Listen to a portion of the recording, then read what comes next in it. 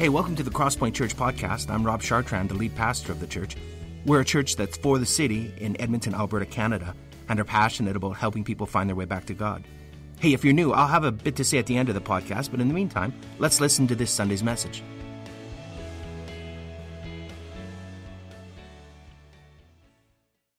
Great to be with you, Crosspoint family. Interesting thing here, you in 5 years. Crosspoint isn't the same it was 5 years ago, is it? You're in some ways the same, some of the same people, and yet your journey has continued. You're now meeting in this beautiful facility, and others have joined the journey to what God's doing. And we're going to tackle my segment that I've been asked to do here for this week in this series of You in 5 years. I think we're going to have an interesting time. I'm not the same guy I was 5 years ago. Are you the same person you were 5 years ago? No. And by God's grace, I think we can say, I'm not going to be the same person I am 5 years from now than I am now. This is the disciple-making journey. And in the Alliance family of churches, we're pretty passionate about helping people move along in their discipleship journey, making disciples that make disciples, in partnership with the work of the Holy Spirit, and getting on the mission that the Father has for this world. So we're going to dive into that. Before we do, let's dive into prayer and invite Jesus to do what only He can do. So Lord Jesus, in this morning, by your Spirit, as we open your word, we give you access to the deeper places in our heart where real life change takes place, the inside of the cup, not just the outside of the cup. And would you speak to us? We give you invitation, Holy Spirit, by your word and through your voice to speak to us, that we might encounter Jesus and experience all that he has for us here, even this day. I pray in Jesus' name, amen. So you're in this series, You in 5 years. It's really a great title, a great way to launch into not just a new year, but a new decade in 2020. I want to ask this question, or pose it like this: the you you've never met. I want to talk about that. My central idea is that there is the real version of you that is out there, and probably for most of us in this room, maybe even all of us to varying degrees, you've never met the real you that God sees. And so let's go there. In Genesis chapter 3, we see some version of this, of the real you and the false you. And many of us are familiar with this story. Genesis 1 and 2, God created everything, everything is good. And then the evil one, the tempter, he comes along and he tempts Adam and Eve. And then after they eat the fruit, it doesn't say it's an apple. And some people criticize Apple products because there's that bite out of the apple. And then they make an argument for Samsung to be God's preferred technology. That's not true. It is Apple that's God's preferred technology. Anyways, I'm really off my script. So Genesis 3, verse 7. So they ate it. They ate the fruit.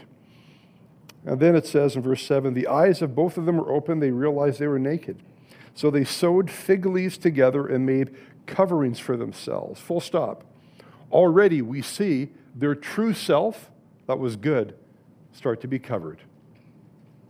Their false self, their pretend self is emerging. And then the man and his wife heard the sound of the Lord God as he was walking in the garden in the cool of the day, and they hid from the Lord God among the trees. Where are you? God said. I heard you were in the garden, but I was afraid because I was naked, so I hid. And here we see, you could frame it as this. They are hiding from God, they're hiding from one another, and in their hiding, they're living out a false version of themselves.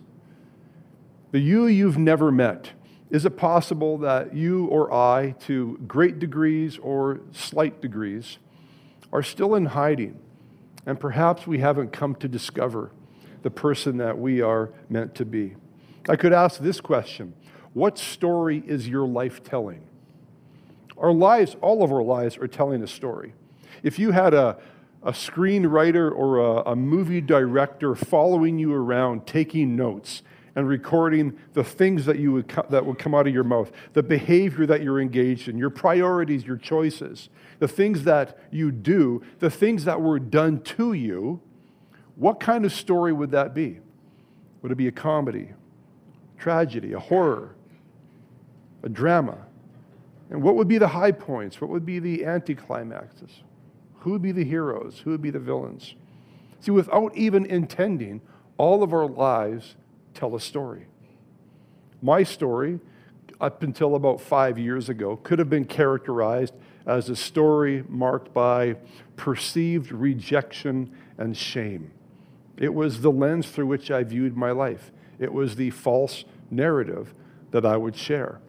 I was born at a very young age, and then shortly, some of you can, and then very shortly after, given up for adoption, born in Saskatoon, and then adopted into a good Mennonite dysfunctional family, like there are any other kinds. And the same goes for the rest of you who are non-Mennonite. Every family has goodness, and every family has a few things that maybe could be improved upon.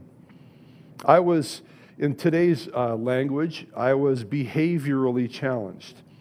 I was not an easy child to parent up until, 5, 6, 7, and I was not an easy kid to be around with peers. And as a result, I was picked on a lot.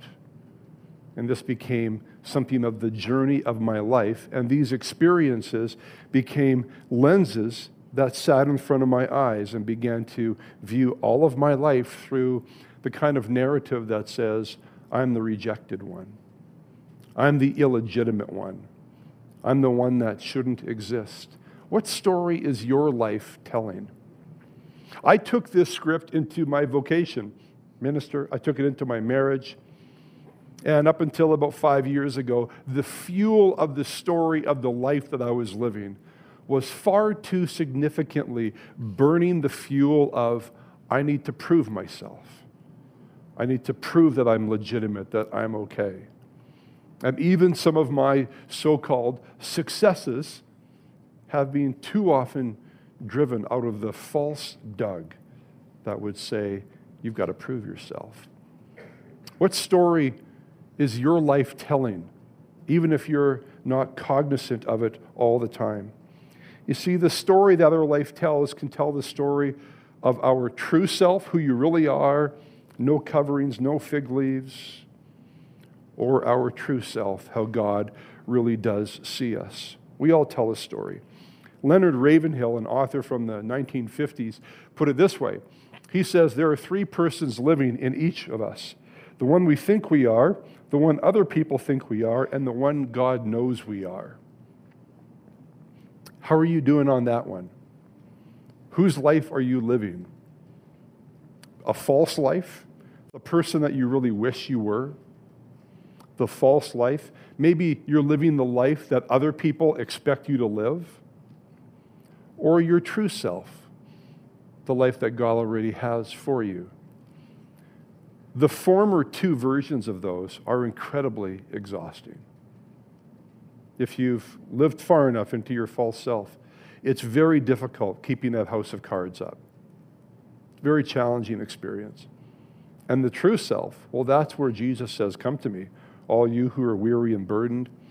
I'll give you rest. Take my yoke upon you, for I'm gentle. I'm humble. We see this in the person of Peter, don't we? The disciple, later the apostle Peter. You can see this as a case study where earlier in Peter's exchange and journey with Christ, he was living his false self. Think about it. Who was the first one to jump out of the boat? It was Peter.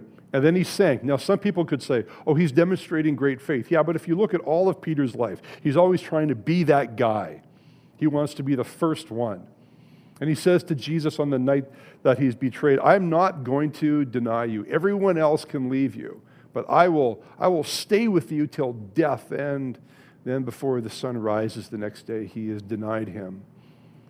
The false self crumbles under the appropriate pressure, and it's exhausting. And then to kind of bring Peter's story full circle, many of you will recall after Christ's resurrection, Jesus meets Peter on the beach. And what does he say? 3 times, do you love me?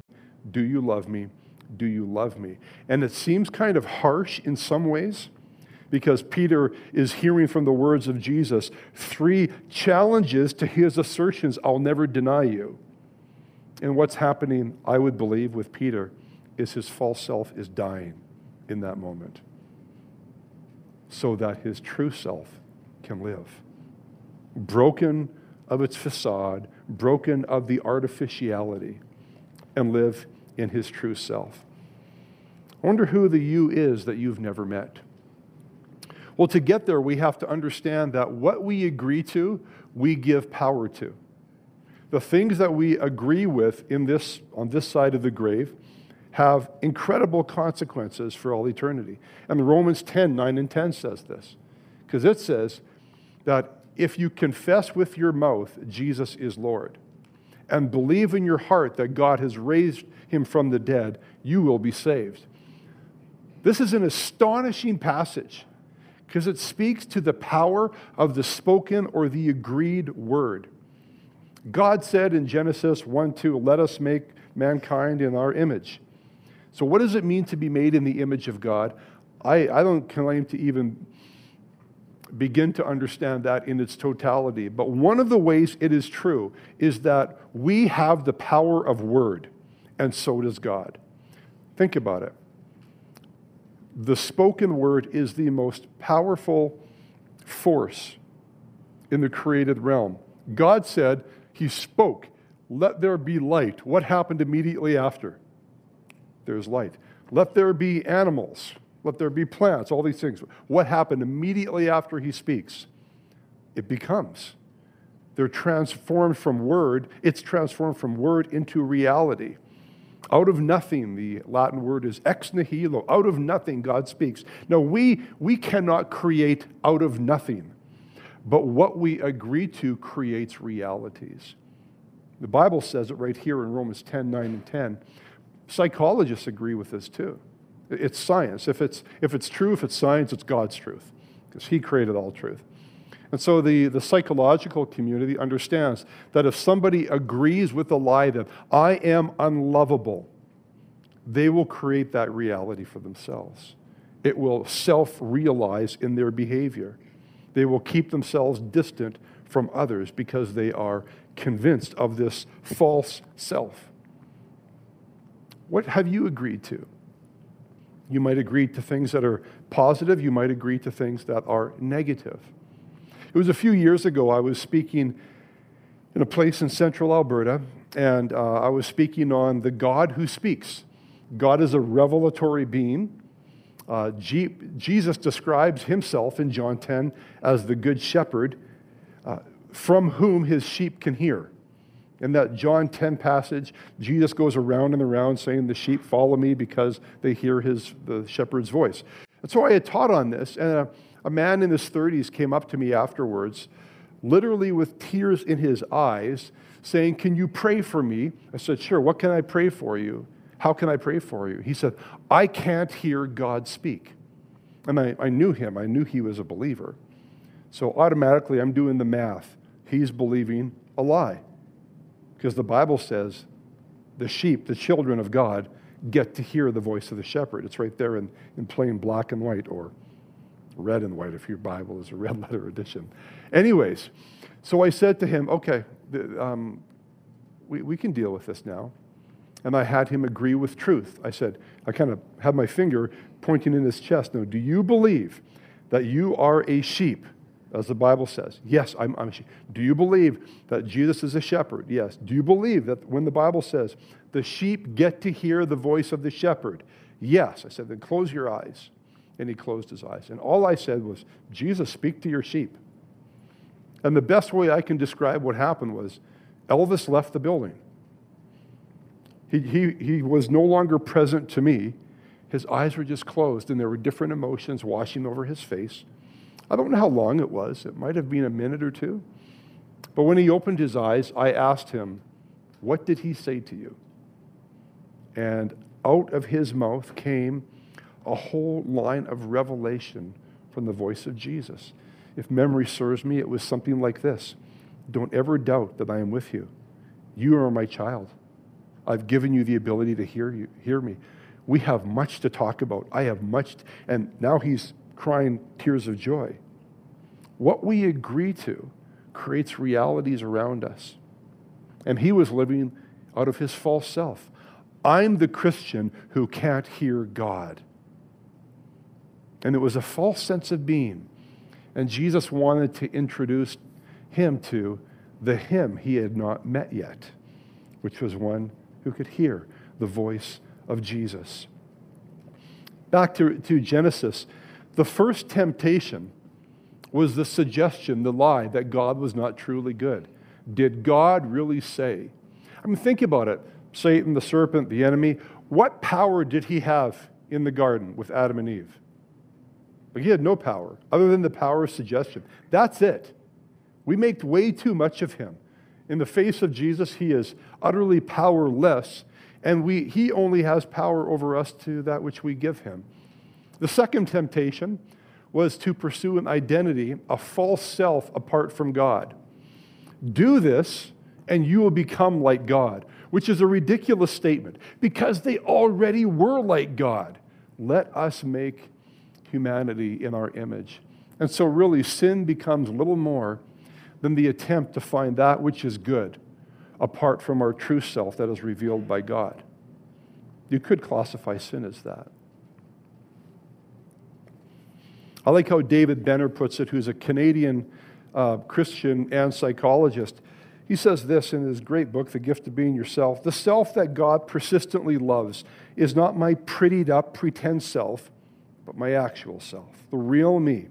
But master of delusion that I am, I have trouble penetrating my web of self-deceptions and knowing this real me. I continually confuse it with some ideal self that I wish I were.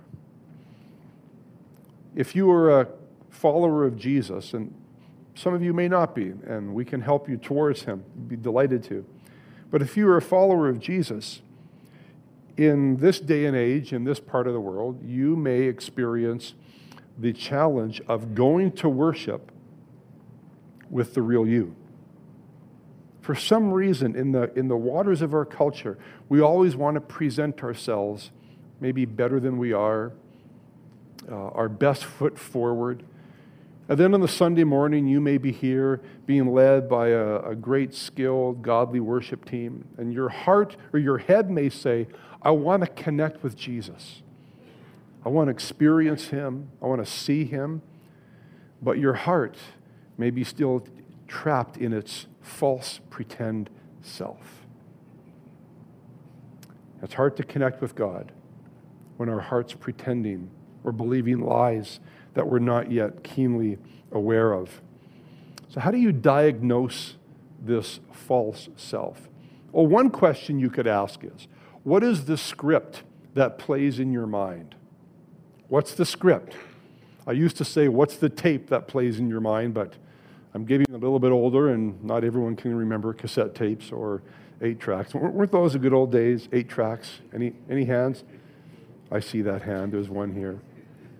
What's the script that plays in your mind? When you feel insecure, when you feel fearful, when you feel nervous, what's the script that plays? Is it, I'm insecure, but my Father loves me, and I can walk with him? Or is it, I'm insecure, I'm no good, I'm a failure, I'm a fraud? What's your script? What's your script? God created you to have a pure script, one that has no needless baggage in your mind, one that is the yoke of Jesus. It's easy, it's light, even in the context of difficulty and suffering. So that's one thing you could do. What's the script in your mind? What's underneath your negative or sinful behavior? You see, when you sin, one-offs or perpetual sin, you realize that's just symptomatic, don't you? Like Jesus came to clean the cup, not the dirt on the outside of the cup. That's our sin. And I'm not making less of sin than it is, But our sinfulness, mine and yours, it's merely symptomatic of something that's underneath. And Jesus loves us so much. He loves you so much that he wants to go down there into the deep places. What's underneath your reactions, your emotional responses or non-responses? Have you ever asked him, where does that come from? Where did those opinions get formed? Where do those reactions get formed? You might ask the question, where do these lies, these false identities come from? Well, this list that I have here before you, it's not meant to be an exhaustive list or a prescriptive list. It's just a smattering of things that might form a false identity, a false self. I'll give you an example. So for me, you could imagine an adoptee, and I'm not putting this on all adoptees. There's probably a few here in the room. There's always some really special people in the room. But I carried that wound of I am rejected. And then I got picked on because I was behaviorally challenged. And then later on in my life, I'm probably in about grade 5 now, elementary school age. For about a period of 10 years, my mother, my adoptive mother, taught 40 piano students every week. Now that takes a lot of time. So it was from about 3 p.m. after school till 8 or 8:30 at night, 5 days a week. That's what Mom was doing. So who took care of the house? It was one of my older sisters, 6 years older than me. She was my hero. When I was in elementary school, I'd get dressed and I'd walk into Joanne's room. I go, what do you think? She'd go, no, go try again or whatever.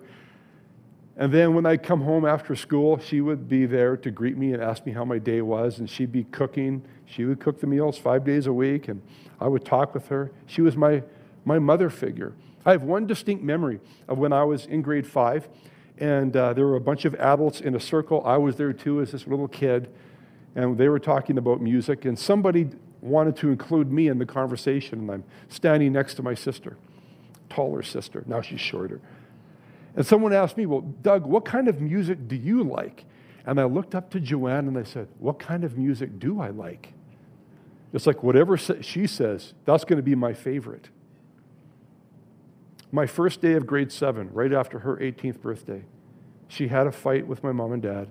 She ran away from home. I did not hear or see her for 6 months. The central adult figure in my life disappeared like that. And suddenly the wound of adoption, adoption wasn't the wound, giving up for adoption was a wound. The wound of being picked on as a kid just started to compound. And the false identity that Doug started to say in his mind was, I'm not safe anywhere. I can't trust anybody. I have got to fend for myself. And people better stay the hell away from my emotions. And anger started to be my primary emotion. My false self, my pretend self. Sometimes it's the perception of experience that can form the false identity, like that man who said, I can't hear God speak. And his false reality became the reality for him. Some of you have had horrible words spoken over you. You're no good. You won't amount to anything. Why can't you be more like? And it becomes the false self that we live towards. Our culture speaks lies to us. It attempts to define what beauty is, what success is, what significance is, what contentment is. And we can find ourselves living up to that. Churches can introduce lies. Churches that have a really defined set of behaviors that people must subscribe to in order to be loved by God or others. That's just dark religiosity. And that's a yoke that some people grow up in churches. So it's good to ask, where do these come from in our lives? It will be different for all of us. And we all have a false self. The question, well, there's probably two questions. To what extent are you aware of what your false self is, the pretend self? And secondly, to what extent do you live out of it rather than the you that maybe you've met, but for some of us, the you that you've never really met. So we all have this false self, and let me be pretty candid with you. You might ask the question, how deep can this false self run? Well, here's the deal. Here's the diagnosis of you and of me. You are way more screwed up than you know. Just let that hang for a minute. You really are. These things go way deeper than we typically realize. That's the one thing. Here's the second thing. The real you that Jesus already sees, you're way better than you could imagine. He's already created you to be good. There's some stuff that needs to be redeemed through the cross. He's already purchased the price for that. But you're way better than you know. Some of you haven't met that person. Maybe in the next 5 years, you can meet the you that God has created for you. Here's the thing about the false self. It's not real. You know that, don't you? It's not real. It's pretend. It's an illusion. It's an illusion in your mind. And I never thought I would ever speak a sentence, where the first 4 words are, God does not love. But here it is. God does not love your false self. You know that pretend being that you're trying to prop yourself up with? God does not love that version of you. How can I say that? Because that version of you doesn't exist. It's a figment of your imagination. And so here's the dynamic when people are pursuing a greater experience with Christ. If we are not letting Him transform us from our false view to our true view like He did Peter, we pursue Jesus out of our false self with false motivations. And God loves you enough. He will not be the primary enabler of that which is destructive to your soul. So He's waiting for you to surrender layer by layer the falseness of what we believe so that you can experience the depth of His love and His presence in your life. And that's probably a lifelong journey. But He lets us take some big leaps forward from time to time to put some things to death. Lies that are believed create a false sense of self and reality. So I've shared with you some of the layers of the false self that occurred in my life. So by the time I'm an adolescent, I'm getting actually pretty messed up in my thinking of myself. I get married, I take this into my marriage. And so, we like to think we've always had a pretty decent marriage, and we do. But this was a significant inhibitor to intimacy because I had this view of my life. Then we have our first child, and she dies due to congenital heart defects. And the loss of a child then becomes another layer to the mask. And my life story starts to perpetuate the false self. It's a false reality. Terry would do things that are overtly expressions of love, and my false self was able to interpret them as rejection. That's how deep this can go. First step is awareness. These lies believed can create a false reality. We were speaking with a bunch of Christian and Missionary Alliance missionaries. So missionaries are our middle name. We have about 200 workers all across the world, and most of them are redeployed to the least reached places, North Africa, places in Central Asia, etc. And so we were speaking with the group. There were probably about 50 people. Most of them were from North Africa, Muslim world. And during this event, in between our speaking sessions, every family unit would have a chance to share what's going on. And at the end of this, Terry and I said to the leaders, do you realize that it appears to us, humbly speaking, that just about your entire mission field has agreed with a lie? He goes, what do you mean? I said, well, we've heard people agree with a lie just about every time they've shared. He's like, what lie have they stated? I said, they've all said, this is very hard ground where we serve, like spiritually speaking. This is very hard ground. And I don't know what was in his mind, but sometimes I wonder if he was thinking, you snivelly little guy from Alberta where it's the Bible Belt, you're telling us we shouldn't believe it's hard ground out here? He didn't say that, so I don't know that he thought that. But I said, let me explain. They're saying the ground is really hard here, and that will self-perpetuate into an approach to ministry of, it's really hard here. He goes, well, what should they be saying? Just switch it a little bit. It's really hard ground here, but not so hard that God can't break through. People are really resistant to the gospel. Oh, but Jesus is excellent at breaking down barriers. It's just a little switch. And the enemy, in his lying to us, he does not often give us initially grandiose lies. He takes some version of the truth and distorts the perspective. And from that, he can build a whole mountain of lies. But your true self, like I said, your true self, way better than you know. You want to meet this person.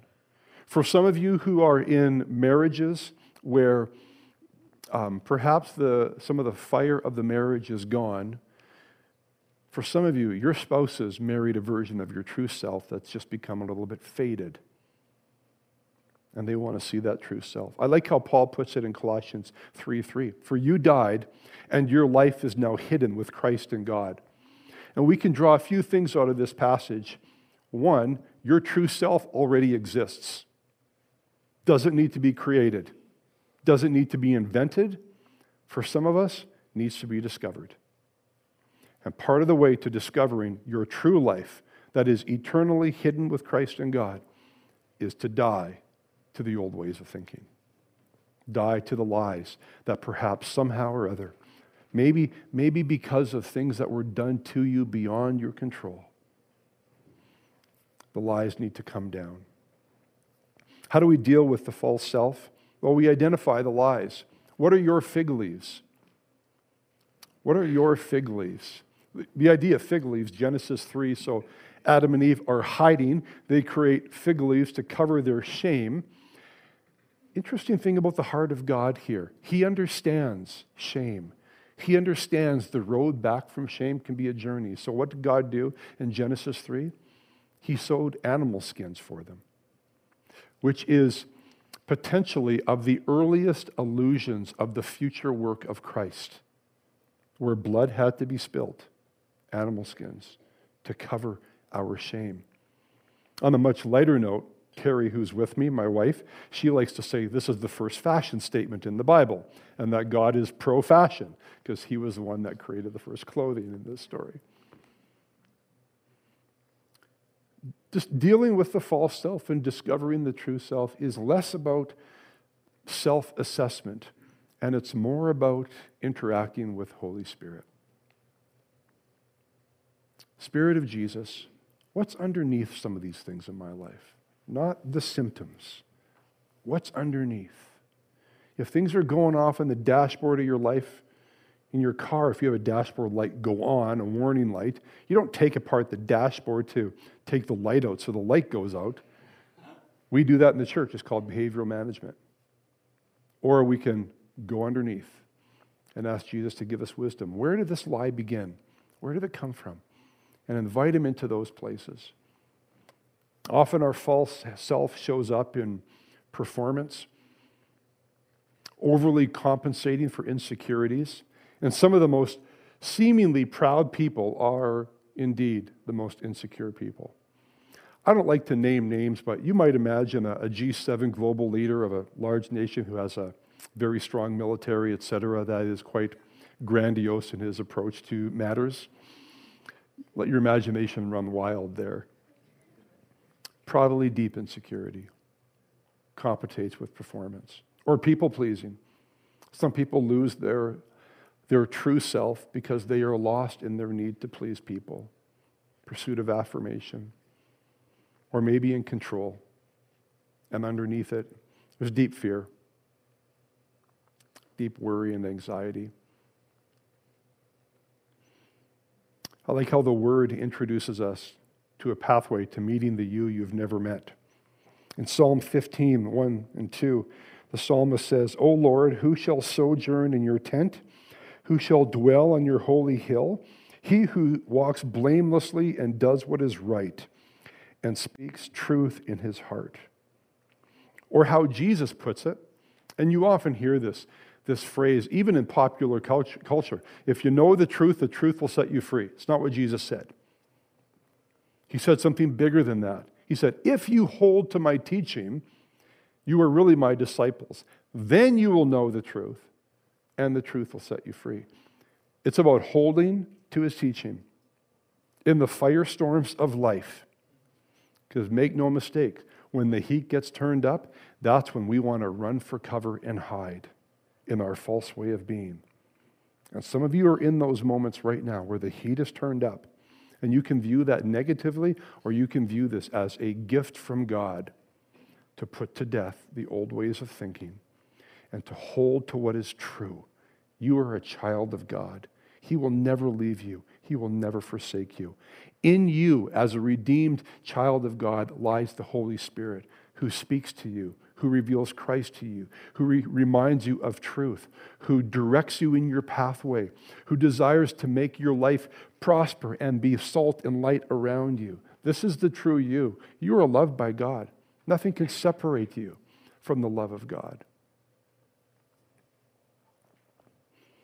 The issue of your value was settled at the cross.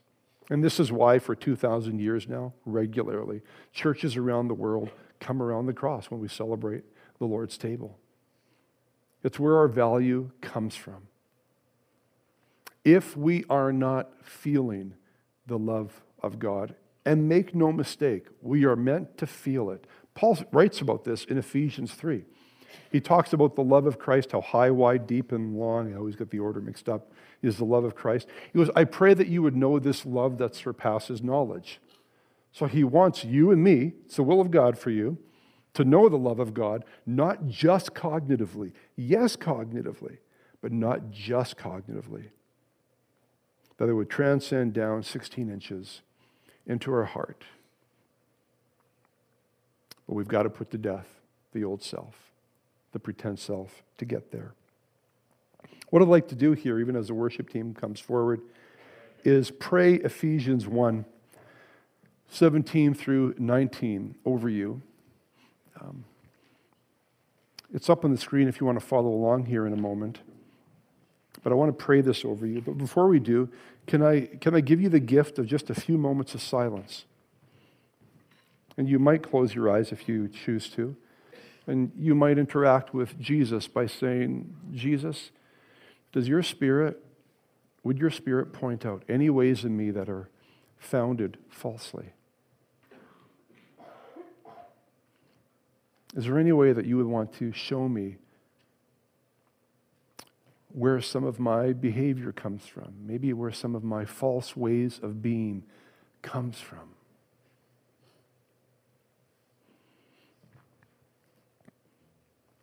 And Jesus, I invite you into those places.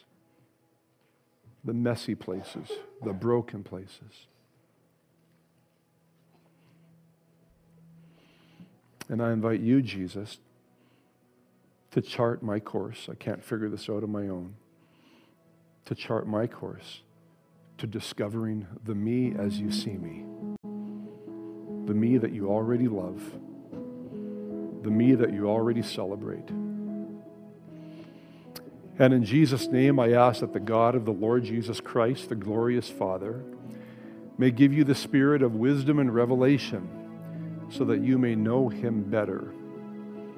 I pray that the eyes of your heart may be enlightened in order that you may know the hope to which he has called you, the riches of his glorious inheritance in his holy people, and his incomparably great power for us who believe. Amen. So be it.